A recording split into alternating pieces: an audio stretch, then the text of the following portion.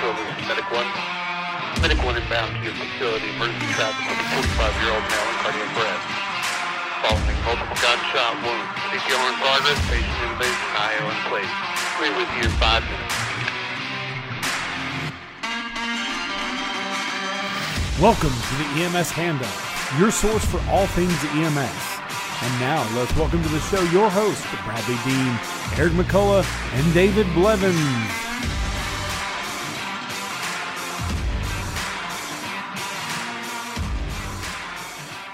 Hello, and welcome back to the EMS Handoff Podcast. I'm David, and along with my co-host, Bradley Dean, we are your source for all things EMS. And if you've been watching our feed lately, we've been a little bit behind. So, Bradley, we are back to rocking and rolling with the EMS Handoff Podcast. We've got some stuff coming up pretty soon with some conferences and stuff like that. So we definitely need to get back on the air. Bradley Dean, how has North Carolina been treating you? Oh, pretty good. Been on the road a little bit, been working some today, but the big thing is the conference coming up. This is the 50th conference, and that's why we're going to be covering it here in North Carolina. Awesome.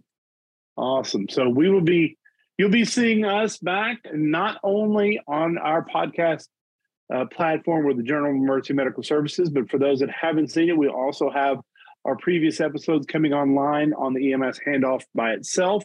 So we're going to go ahead and jump in today. But before we get started, we'd like to thank our podcast partner, the Journal of Emergency Medical Services. While the EMS Handoff serves as your source for all things EMS, JEMS has been the source for the journal-based publication for many years. So make sure to go by and see them on their website. Give them a review as well. So, Bradley Dean, we're going to go ahead and just get right started like we always have. We've got a guest tonight that's got a very interesting topic. So if you would briefly introduce it, and then we'll turn it over to our guest to finish that up. All right, so we're joined by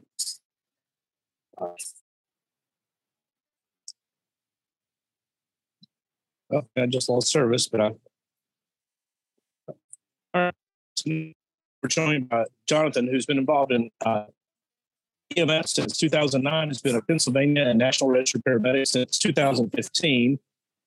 Jonathan earned a Bachelor of Science in Emergency Medicine from the University of Pittsburgh in 2016 and is currently enrolled in the Master's of Science in Emergency Services graduate program at Crichton University. He's a former paramedic rescue technician at Baldwin Paramedic Rescue, as well as EMS specialist with Axilla Health and a board-certified medical legal death investigator. And currently, he is serving as the program director of the Mutual Aid Axilla Health Paramedic Training Program since 2021. Jonathan, thanks for joining us. Thanks for having me. I very much appreciate it. I'm looking forward to it. Now, really, with that introduction, Jonathan, I really just going to sit back now and just listen to your presentation and go at it. So, yeah, no, I appreciate it. I thank you guys. Thank you guys a ton for having me on. So my EMS journey is a little bit unique, and it took some turns that I didn't expect it to take throughout the course of my career. So if we rewind. Back to 2009, I went to EMT class and I did like the summer fast track thing, where you go every day and instead of the 2 nights a week thing, because I was in high school. And so it's the summer between my freshman and sophomore year of high school. So I become an EMT. I'm 16. That's great. Problem, can't work anywhere until you're 18, right? So I'm from just outside of Pittsburgh or the suburbs of Pittsburgh.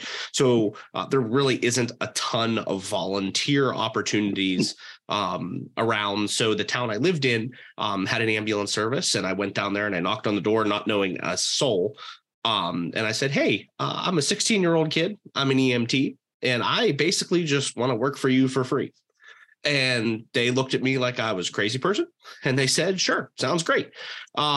So I basically spent my summer just hanging out at the ambulance station and riding, kind of doing I was like the ride along that never went. I'm like the ride along that never went away. I rode around and I went to calls and it was great. And then I became a volunteer fireman with absolutely zero interest at all in fighting fire. I just wanted to go to ambulance calls because that was sort of my ticket in the door, right? Because I wasn't old enough to work anywhere. So I had like my normal high school kid summer jobs and became an EMT and became an EMT where I'm currently employed now and never left. If you would have told me that when I was in high school, I'd have never believed you. And here I am. I've always sort of been a science, math sort of driven person in high school and in college. So the medical field always really interested me. And I sort of I've always remained. Then I became a paramedic, and I remained in EMS. I dabbled into a couple things. I was affiliated with the coroner's office in the county where I live. Became a board certified medical legal death investigator. So I played around with that for a little bit, but never left EMS. Still like what I do. I've kicked around going to medical school and PA school, and just every time I try to do it, it's just I end up back on the ambulance, and I enjoy it. There's not a day of my life that I go to work and think to myself, wow, I wish I did something else. And then I got into teaching and became the program director of a paramedic program and have a great team of people behind me that help me with that. And it's been great. I love what I do. I love the journey. And I was fortunate enough to meet Bradley actually at a local EMS conference, which is how I got hooked up with you guys. He walked up to me right after my talk. I finished my talk and the next talk started, there's like a 10-minute break.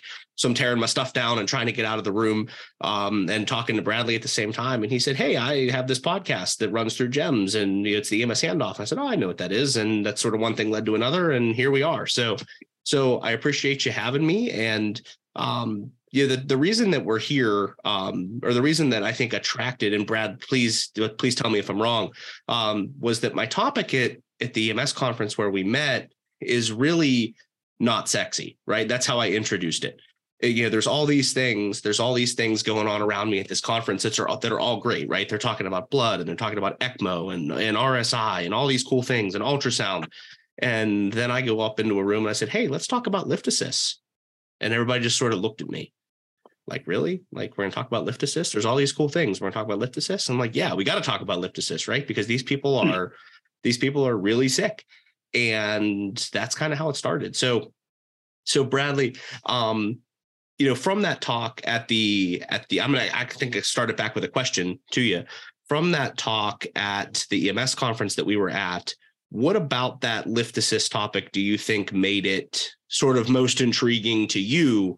And then I will sort of spin off of that and take this to where you need it to go, so I can take my 90-minute presentation and kind of condense it to what you guys think your listeners would like the most. So one of the biggest things with that is, looking across all the calls that we run as, EMTs or advanced EMTs, paramedics, is, we run a lot of refusals and we run a lot of falls, or, what some people just think as lift assist. And unfortunately, we go out and we pick up, Miss Jones in the middle of the night, put her back in bed. And the next morning, the family can't wake her up because, maybe she bumped her head. She was on blood thinners. And people miss that on their assessment. Yeah. And I think that is so important. So first of all, I have to tell you off the total topic, I have a 2-year-old that at this moment in life is very anti-bedtime. So if you hear some screaming going on in the background, that's what that is, because he just hates it. Anyway, but yes, I agree. So and I was talking to Dave before we started, if you think about like EMT class or paramedic class, right? We spend this much time talking about how we do CPR and stop bleeding and splinting and all these other things, which are really important, but we spend negligible time talking about how we mitigate these people that fall that are really sick. The person, just like in your example, what do we do for the person who, when we put them to bed and they were fine and they woke up and now they're not, right? Sample OPQRST, like that's all great. But at the end of the day, what do you do about it? Or the person who falls down 3 times in the same 12-hour shift and you go back and pick them up. Okay, well, yeah, it's really easy to fall into that trap of, they're a frequent flyer. They abuse the system, this, that, whatever your flavor is, however you want to call it, the people where we've decided before we even get there that they're not sick or they're abusing the system or they're a pain in the butt. And the reality is, if the system had met their needs, they wouldn't have called, right? Like if they could have gotten up, they would have gotten up, right? Like if you fell out of your chair right now while we're recording this, you would just get up. If you couldn't, that's weird, right? And I will be honest, what sparked my interest, I was never interested in this because I was that person. And I think just like we all were at some point, I think all of us, if you've done this for any length of time, has gone to a call and said, or even, out loud or in your head, this is annoying, right? That you're myself included, right? And I'm the one sitting here talking about this, right? I've been annoyed with that patient and I never thought about it ever until last summer. I was cutting my grass one day and was listening. That's when I do like a lot of my podcast listening and stuff. I'm cutting my grass or in my car and I was listening to Ginger Locke's Medic Mindset podcast. And she had Dr. Maya Dorset on talking about lift assists. And Dr. Dorset said, that's not normal, right? That was, I think that's actually what she said. Like, it's not normal. You're in your own house and now you have to call a stranger to come into your house to help you. That's not normal. That's weird. And she said about the system having not met their needs. And my wife, she will tell you to this day, I'm cutting my grass and I stopped in the middle of like my front yard and I came inside and I have a work laptop and I just started like looking at stuff. Like I pulled up all these stats. It's getting dark. My yard still isn't half cut. And I'm sitting at my kitchen table, VPN'd into my office computer, looking at all these stats because everything she said in this podcast made sense, right? We have all these people who we think are abusing the system, but the system hasn't met their needs because we get there and we say, oh, okay, sure. We help you up. We put you in the chair and off we go.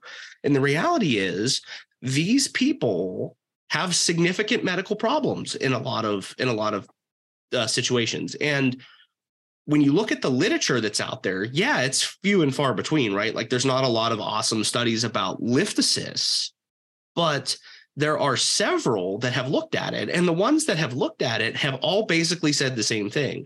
These people are sicker than we think, and they're dying because we are not assessing them, right? Not taking them to the hospital, because not everybody that falls or calls an ambulance needs a hospital. Not everybody needs an emergency department. And it's perfectly okay to sign them off, right? Like if you want to refuse and it's okay for you to refuse, let them refuse. That's fine. Sorry, go ahead. We had one of those specific examples, and I want to tie this where you are, because it was probably one that really opened my eyes. Like we had this 94, 93-year-old couple in our neighborhood, never contacted us before. All of a sudden, in one shift, we get them 3 times. Went and picked them up. They're like, hey, so thankful. I'm just not feeling well today. The next shift ended up picking them up twice. And the next shift picked them up twice. And so we come back after a 4-day break and they had gone every day. And finally, when we go back over there, we ask the question, have you all just moved into the neighborhood? No, we've lived here for 70 years. Like that's where they lived their whole life. It's like, why this week? Why? We're so sorry. We don't mean to disturb you. Well, come to find out their son, who had been helping take care of them, had moved away. They didn't want to inhibit him, and they hadn't eaten in 4 days because they were too weak to get up and eat. They were at a point where if it had continued, we would have been going for something completely different. And sometimes it takes just slowing down and stopping. Yeah. And I think, and like I said, if it's safe for you to refuse, right? Because some people do just fall, right? Like some people, like there is, Grandma Dolores is walking through her house and she trips over her cat and she's totally fine. And like, it was a freak thing that happened. Awesome. Like if it's safe, fantastic. But some people have this social determinants of health problem or even a medical etiology that we are sometimes, as paramedics and EMTs or first responders or firemen or police, you could lump it even to the police or to whoever that interact with them, are the people that are sometimes the only people that have the opportunity to recognize that this is an issue.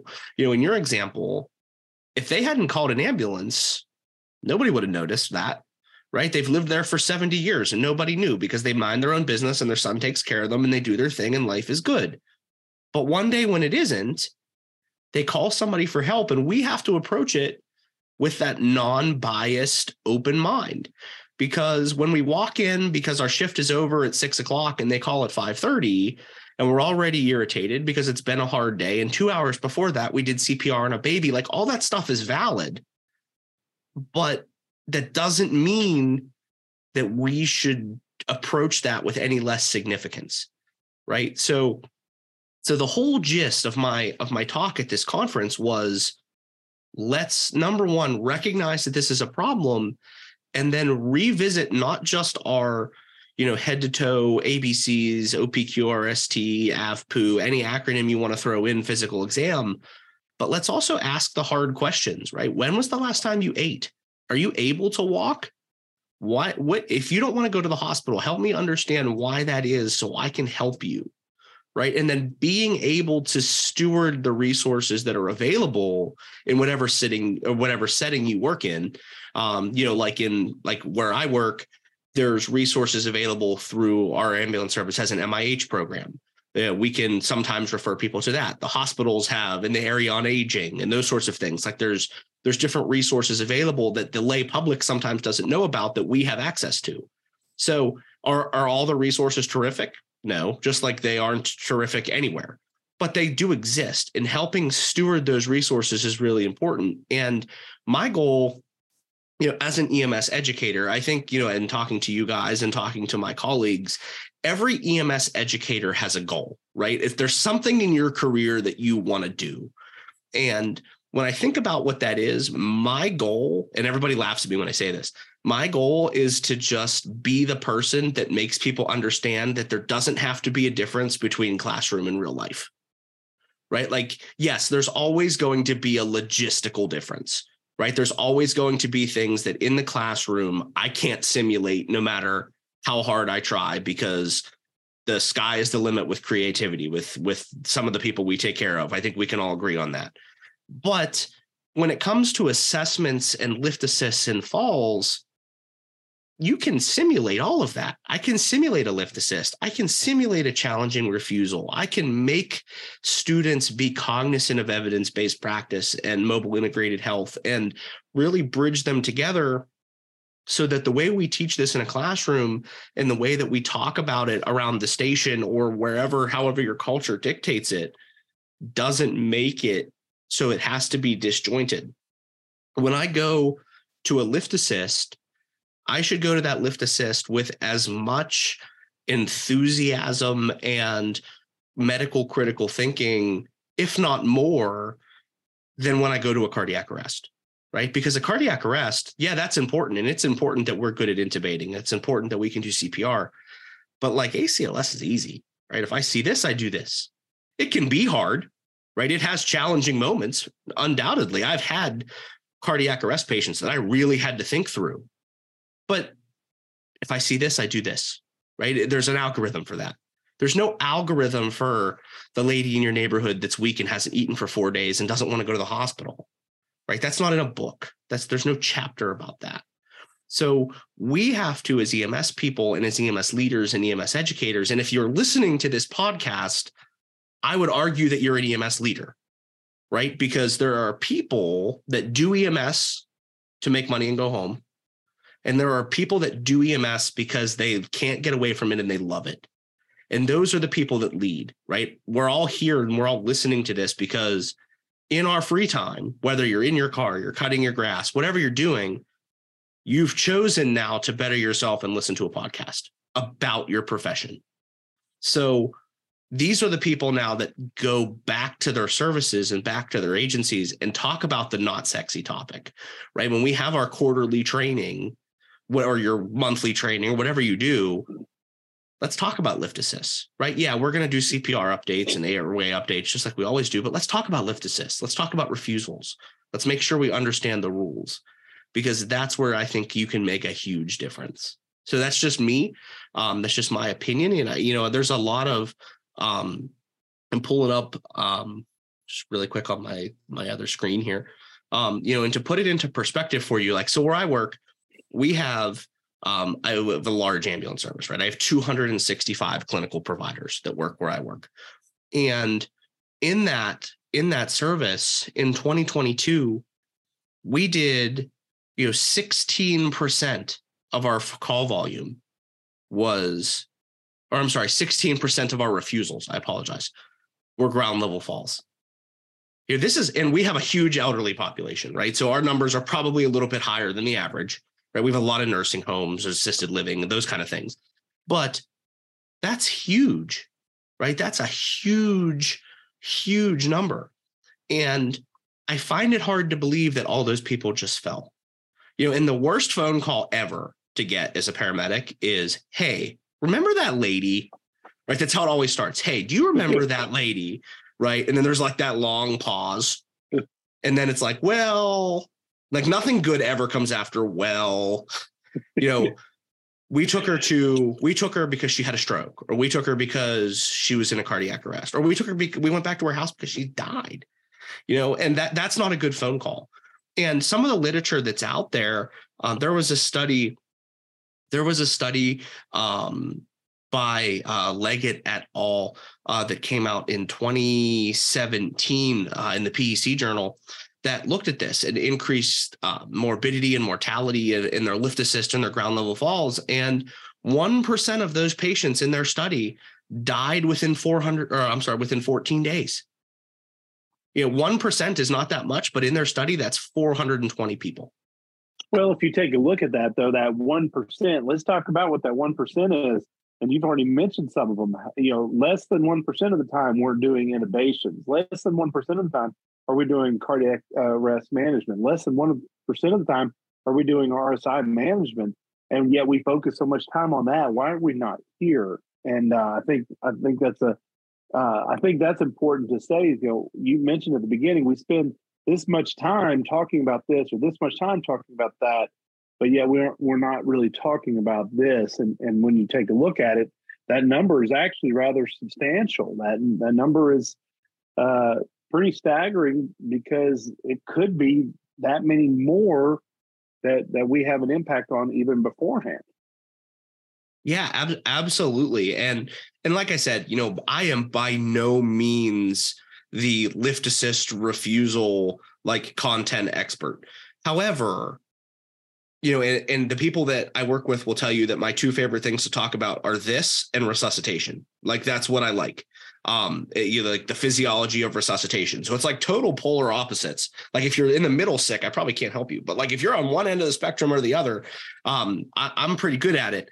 And this is, this happens so much more, right? If you're a full-time paramedic, even a part-time paramedic, you can't work a shift and not encounter this, right? Like you can't. These people are in such a need. And I'll be honest, like up until probably, I don't know, 3, 4, 5 years ago, something like that, I had never heard of community paramedicine or mobile integrated health, right? I took a class on it in my undergraduate year in college, in my senior year, in Pitt's emergency medicine program. And I took that class because I had to fill a hole in my schedule. And I thought to myself, I like taking care of sick people. I will hate this. And it was my favorite class that I took that year.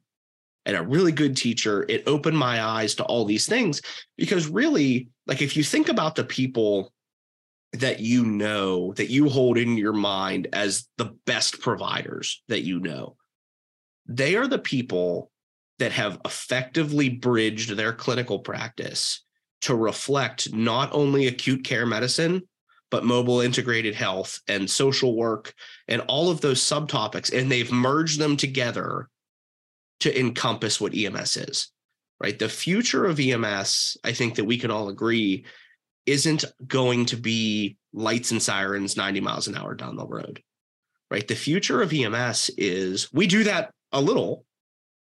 And most of what we do is help these people that aren't actively dying, but still have a huge need.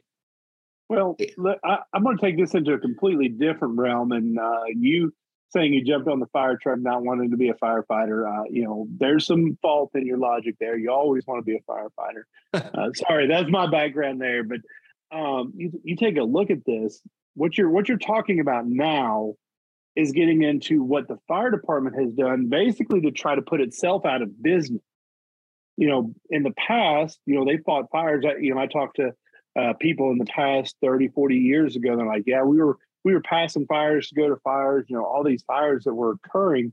And through codes development and through codes enforcement and new building materials and education, and all of this different stuff, they don't put out fires anymore. That's almost a secondary job. They're doing hazmat response, rescue calls, EMS calls, because they worked on this different area. Now, what you're talking about getting into MIH and community paramedicine, or even some of this, knowing the social side of things as far as getting resources to people, that is basically trying to say, hey, we're trying to get you to a point where you're not calling 911 anymore, and freeing us up for those more freak incidents that do occur.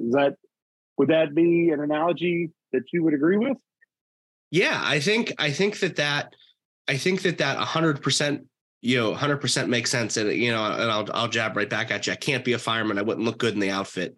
That's just what I tell. It's what I tell everybody. I literally, in my time as a volunteer fireman, went to one fire, and it was by accident.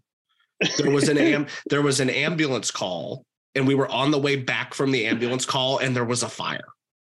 And I was like, what do I do at a fire? Like, I don't know. But I was, I had a great experience as a fireman, and I learned a lot. And I worked in an ambulance service. It was called Baldwin Paramedic Rescue in the South Hills of Pittsburgh, in the suburbs of Pittsburgh. And what we did was basically, we were an ambulance service, but we had rescue capability, and we did a lot of medically directed rescue. And I learned more about rescue in my time there than I ever thought I wanted to. And it was fantastic. I'm not very good at it, right? I always joked with the guys on my shift, if you bring me the patient, I will help you fix them. But like getting them is probably not going to be my forte. But I learned more than I thought. And you're correct, because the fire service said, we fight fire and we can do that really well. And then they started doing all these other things. And as things became safer on the fire side, right, with codes and everything that you said, they went to less fires, but they did this other stuff more. And now they focus a lot of their efforts onto this other stuff, but we're still really good at fighting fire, right? And as paramedics, I think that we have to switch our gears a little bit to, we are really good at resuscitation and all these things when we need to be, but we spend most of our time doing this other stuff. And I think, and this is just my opinion totally, and it just doesn't reflect, any of my my employers or anything like that. I think we market EMS incorrectly.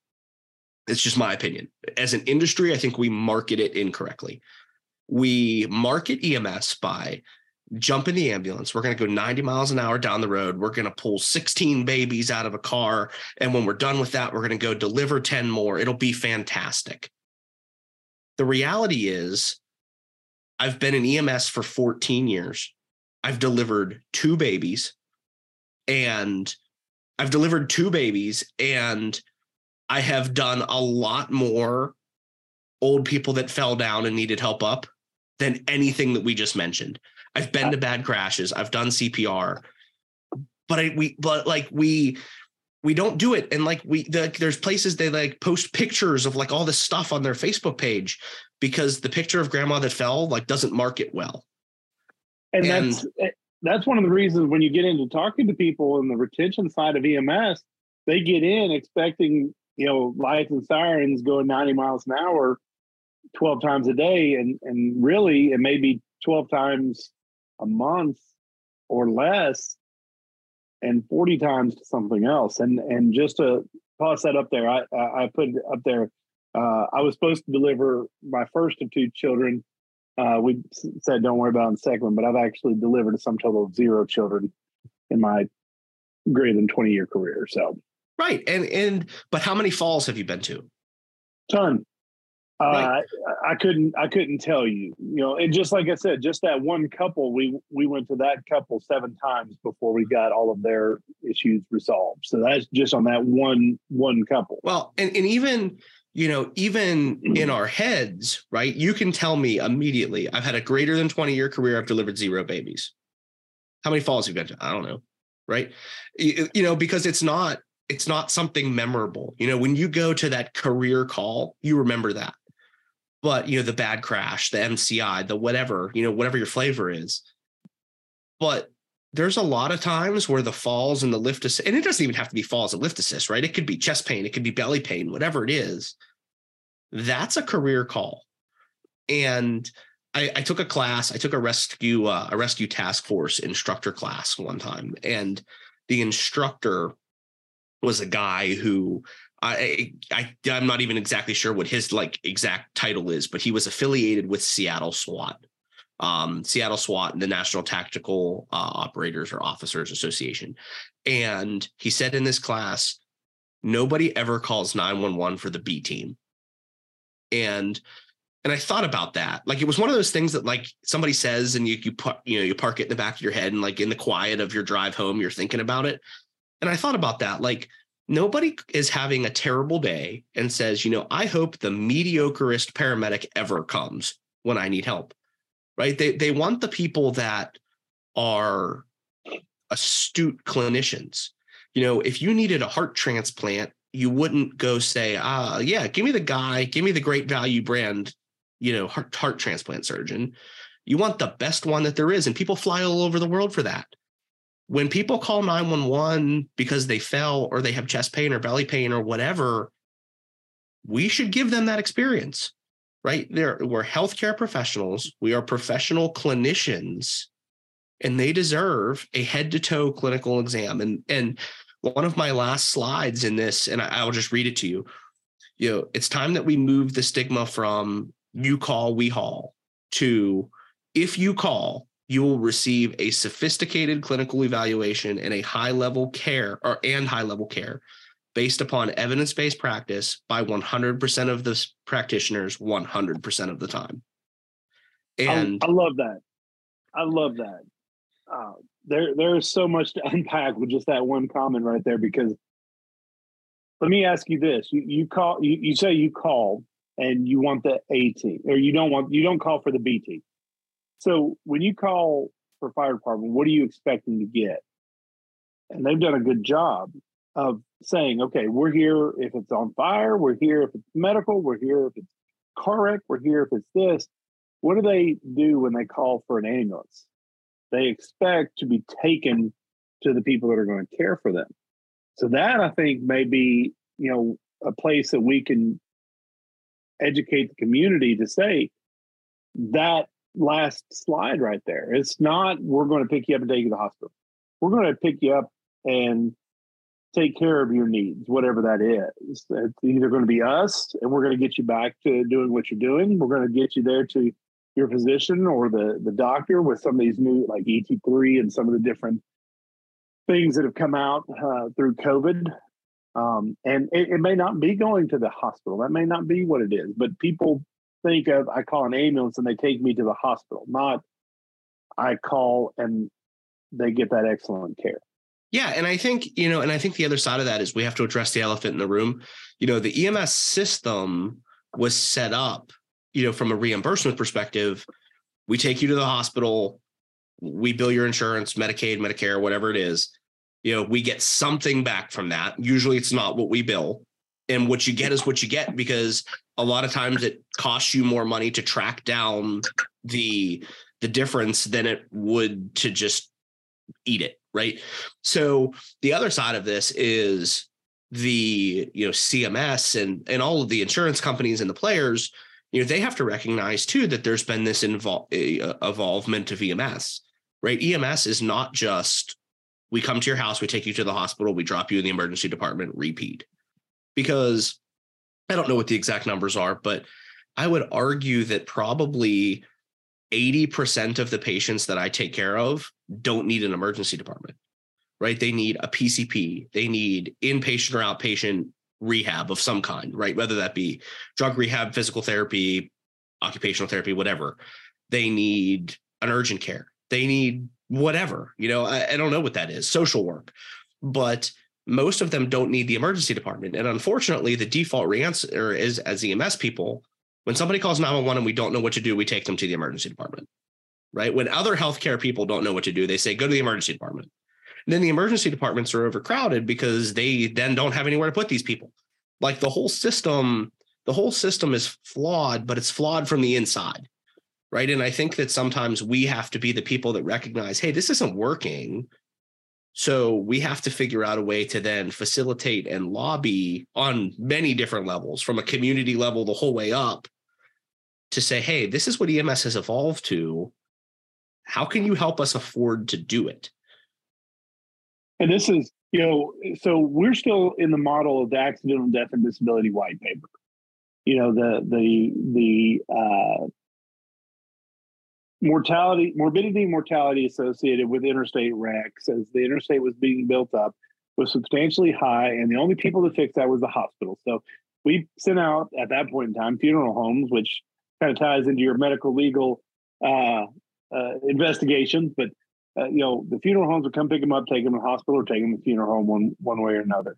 And then we've adapted, we've adjusted, increased our capabilities, but the system has remained pretty much the same. The only goal is to get them there. When we have some very highly, and I love the terms that you utilize, you can definitely tell that you've talked to my Dorsett a couple of times, and the terminology of clinicians and practitioners and such, that we've had that shift. And if you haven't yet, I recommend reading a paper out of New York here recently, the 2023 evidence-based agenda for the future for New York. And a lot of that stuff is there. And one of the key terms that they mentioned there is the cost of readiness, which would adjust how EMS is done. But that would allow us to say, hey, look, I've got paramedic Jenkins out there, and he is the cream of the crop, but he's taking care of you. All you need to do is do this, follow up with your primary care physician tomorrow. If you have these specific things, call me back. But right now, you're good.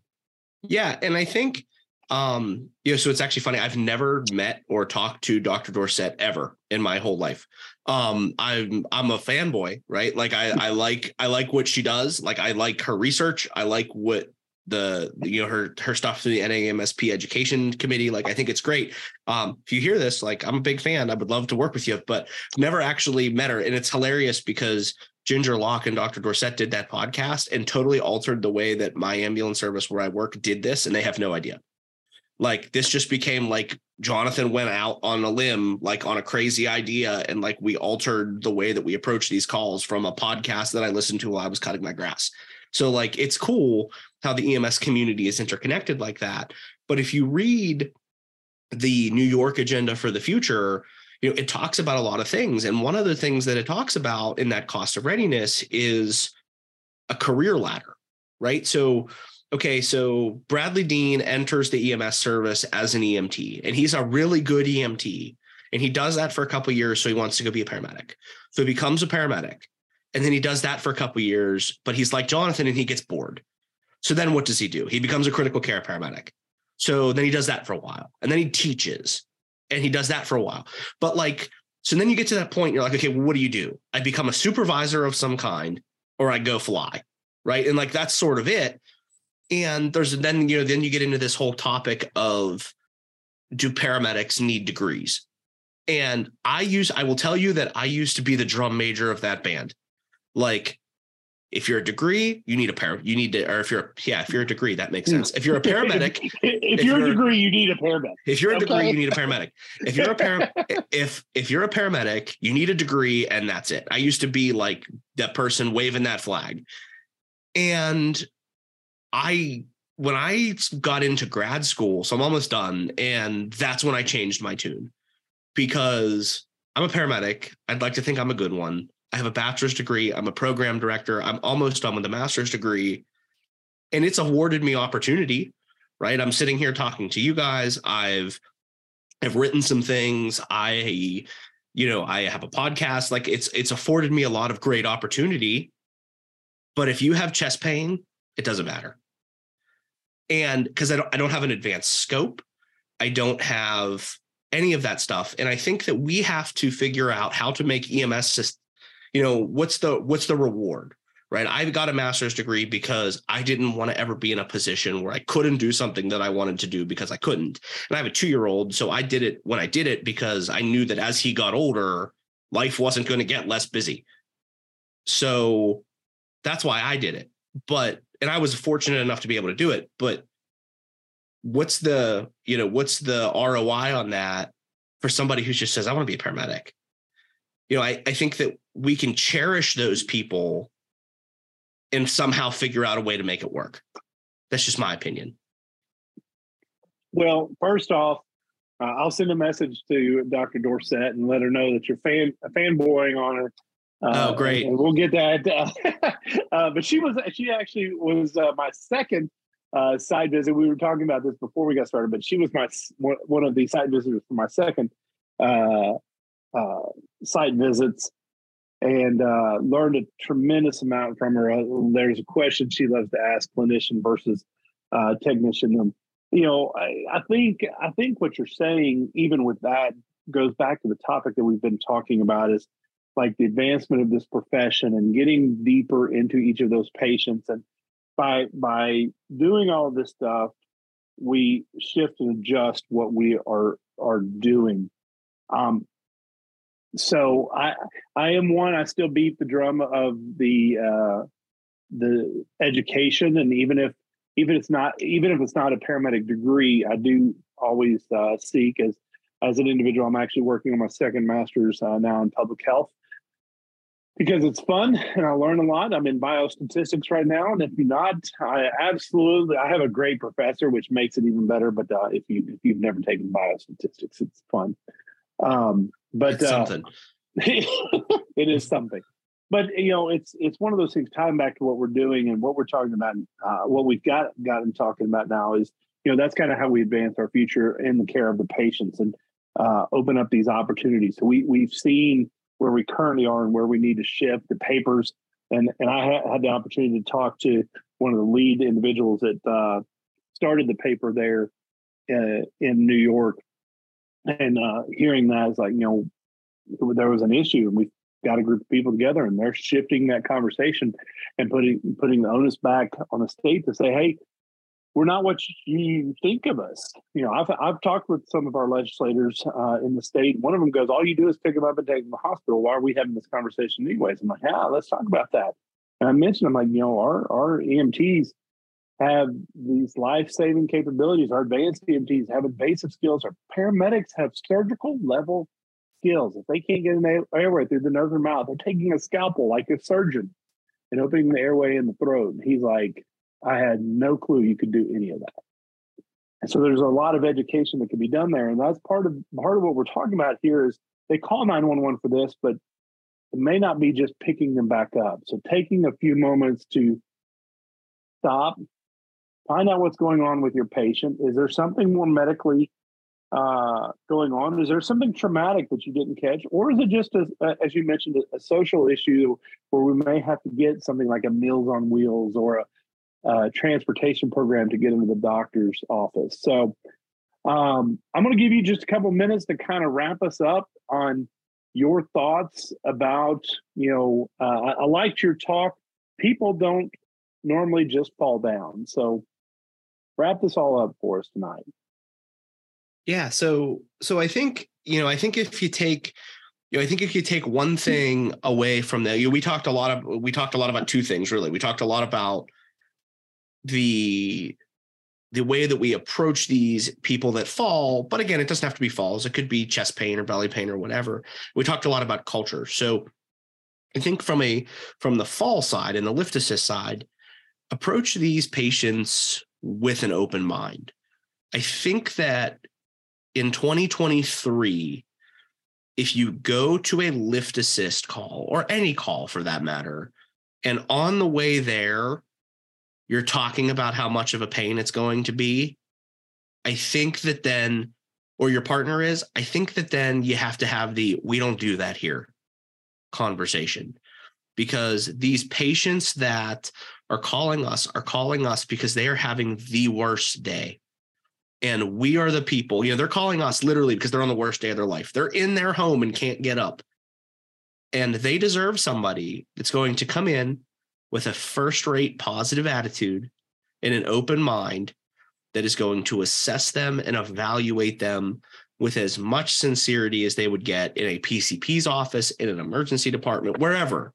And we are going to do that so professionally and so medically astutely, is that a word? Medically astutely that it is now. It is now.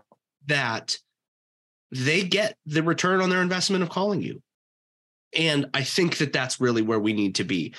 I'm a big reader. I love to read. I don't read as much as I would like because I'm in school, and usually when I read, it's school stuff. But in my free time, I like to read, and I'm a Mac addict. I love all things. If you slapped an Apple on it, I'd probably buy it. And Steve Jobs, there was a biography about Steve Jobs that came out a couple years ago, and he said to all of his people at Apple, at some point or another, be a yardstick of quality, because some people aren't used to an environment where excellence is expected. And what I tell my paramedics and my paramedic students, mostly because that's kind of my wheelhouse, is like we talked about, they deserve this 100% of the time by 100% of the people. If you're going to be a 99%er, I don't want you working for me, right? I don't want you to come take care of my child. I want the person who's going to come into my house and give me that 100%. And as EMS leaders, I think that we also have to remember that it's our job to lobby and preserve the future. I had just had a conversation on Friday, somebody talking about a person who came to EMS and they were going to be here for a couple of years, and then they were going to medical school. That was their plan. And, I think that, and this is where I'll leave it, as EMS people, for a long, long time, our culture has been, if you're not going to be here for 30 years, we're not interested. And I think that if you want to be here for 30 years, awesome, right? Like, great. We'll help you do that. We'll give you longevity. We'll give you resources. We'll give you education. We'll give you career advancement. We will give you all of that. But if you want to be here for 3 or 4 or 5 years until you go to medical school or nursing school or PA school or whatever your dream is, that's cool. And we'll help you and we'll support you and we'll help you facilitate that too, because those people really aren't leaving EMS. They're just serving EMS differently.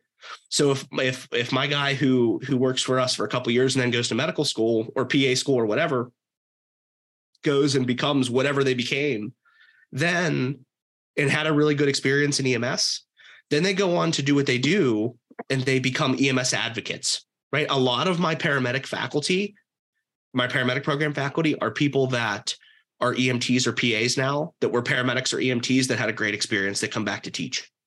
And some of them just do it for free and donate their time because they like to do it. We have all those people. They serve EMS differently. Yeah. Are they providers in an ambulance? No. But just like any business, the EMS industry needs those background people. They need educators. They need administrators. They need medical directors. They need advocates. They need lobbyers. And call it what it is. If you're a physician and I'm a paramedic and we're talking about the same thing, everybody's going to naturally gravitate towards the physician. That's okay. Use them to your advantage. So I think that we have to, as industry leaders, foster those people too. And when we do that, we build a culture that then has longevity and success. So have a non-biased attitude, be a 100% all in all the time paramedic, and foster those people, because even if today's your second day, it's somebody else's first day and they're watching what you do. So I think it starts, leadership starts at the top, but it really starts at the bottom too, right? I think leadership starts everywhere, and I just made that up. I hope it makes sense, but it starts everywhere, and we have to help the industry do that. And when we help the industry do that, we do these lift assists and falls and non-sexy things really well, because ECMO is great, ultrasound is great, but you don't do it that much, right? I love ultrasound. I think it's awesome, but I do falls more, right? I still do falls more than I do ultrasound. So we have to change the way that we approach it. So that's my piece on that. So if somebody wanted to reach out and get more about Mr. Jenkins's thoughts about EMS, how would they go about getting a hold of you? Yeah. So I have, and I can send this to you guys too, if you want to put it in your show notes or however you guys set that up, but happy to do that. I have a couple things. I have a podcast called the Clinical Concepts Podcast. You're always welcome to check it out. I will be honest, I've been a little bit lax in getting some content out. I had COVID at the beginning of the year and bronchitis. Like I just got behind. It was a mess. But I have some stuff rolling out. I'm hoping this month. So check that out on all the normal podcast streaming sites. You could send me an email. My email address is jjenkins, JENKINS at mutual, MUTUAL -aid.com. That's the best way to do it. I'm on social media as well. Instagram, Twitter, Facebook. Look me up. Happy to talk with you. Would love to talk with you more. All right. Bradley Dean, any last thoughts from your side? So one of the biggest things I would say is, if you're responding to a fall call, it's more than just a fall. And we should always treat it that way, kind of what Jonathan was saying earlier. All right. We are back. Bradley Dean's going to have us several awesome guests coming up, so make sure to tune in. If you haven't already, if you're listening on the GEMS podcast platform, make sure to go over and follow us on your favorite podcast platform as well. You can now find the EMS Handoff. If you've been following us forever, you'll be able to repeat those episodes. But if you're just now coming to this podcast, you can go on Apple and Spotify and find the EMS Handoff there as well. So make sure and take a look at that. We're in the process of refreshing some of our content that's out there from our website. Social media is still engaged. Bradley, make sure and take care of that. So make sure to follow us on all of our platforms as well. And we'll be coming back to you soon. So until next week, continue working on your EMS Handoff.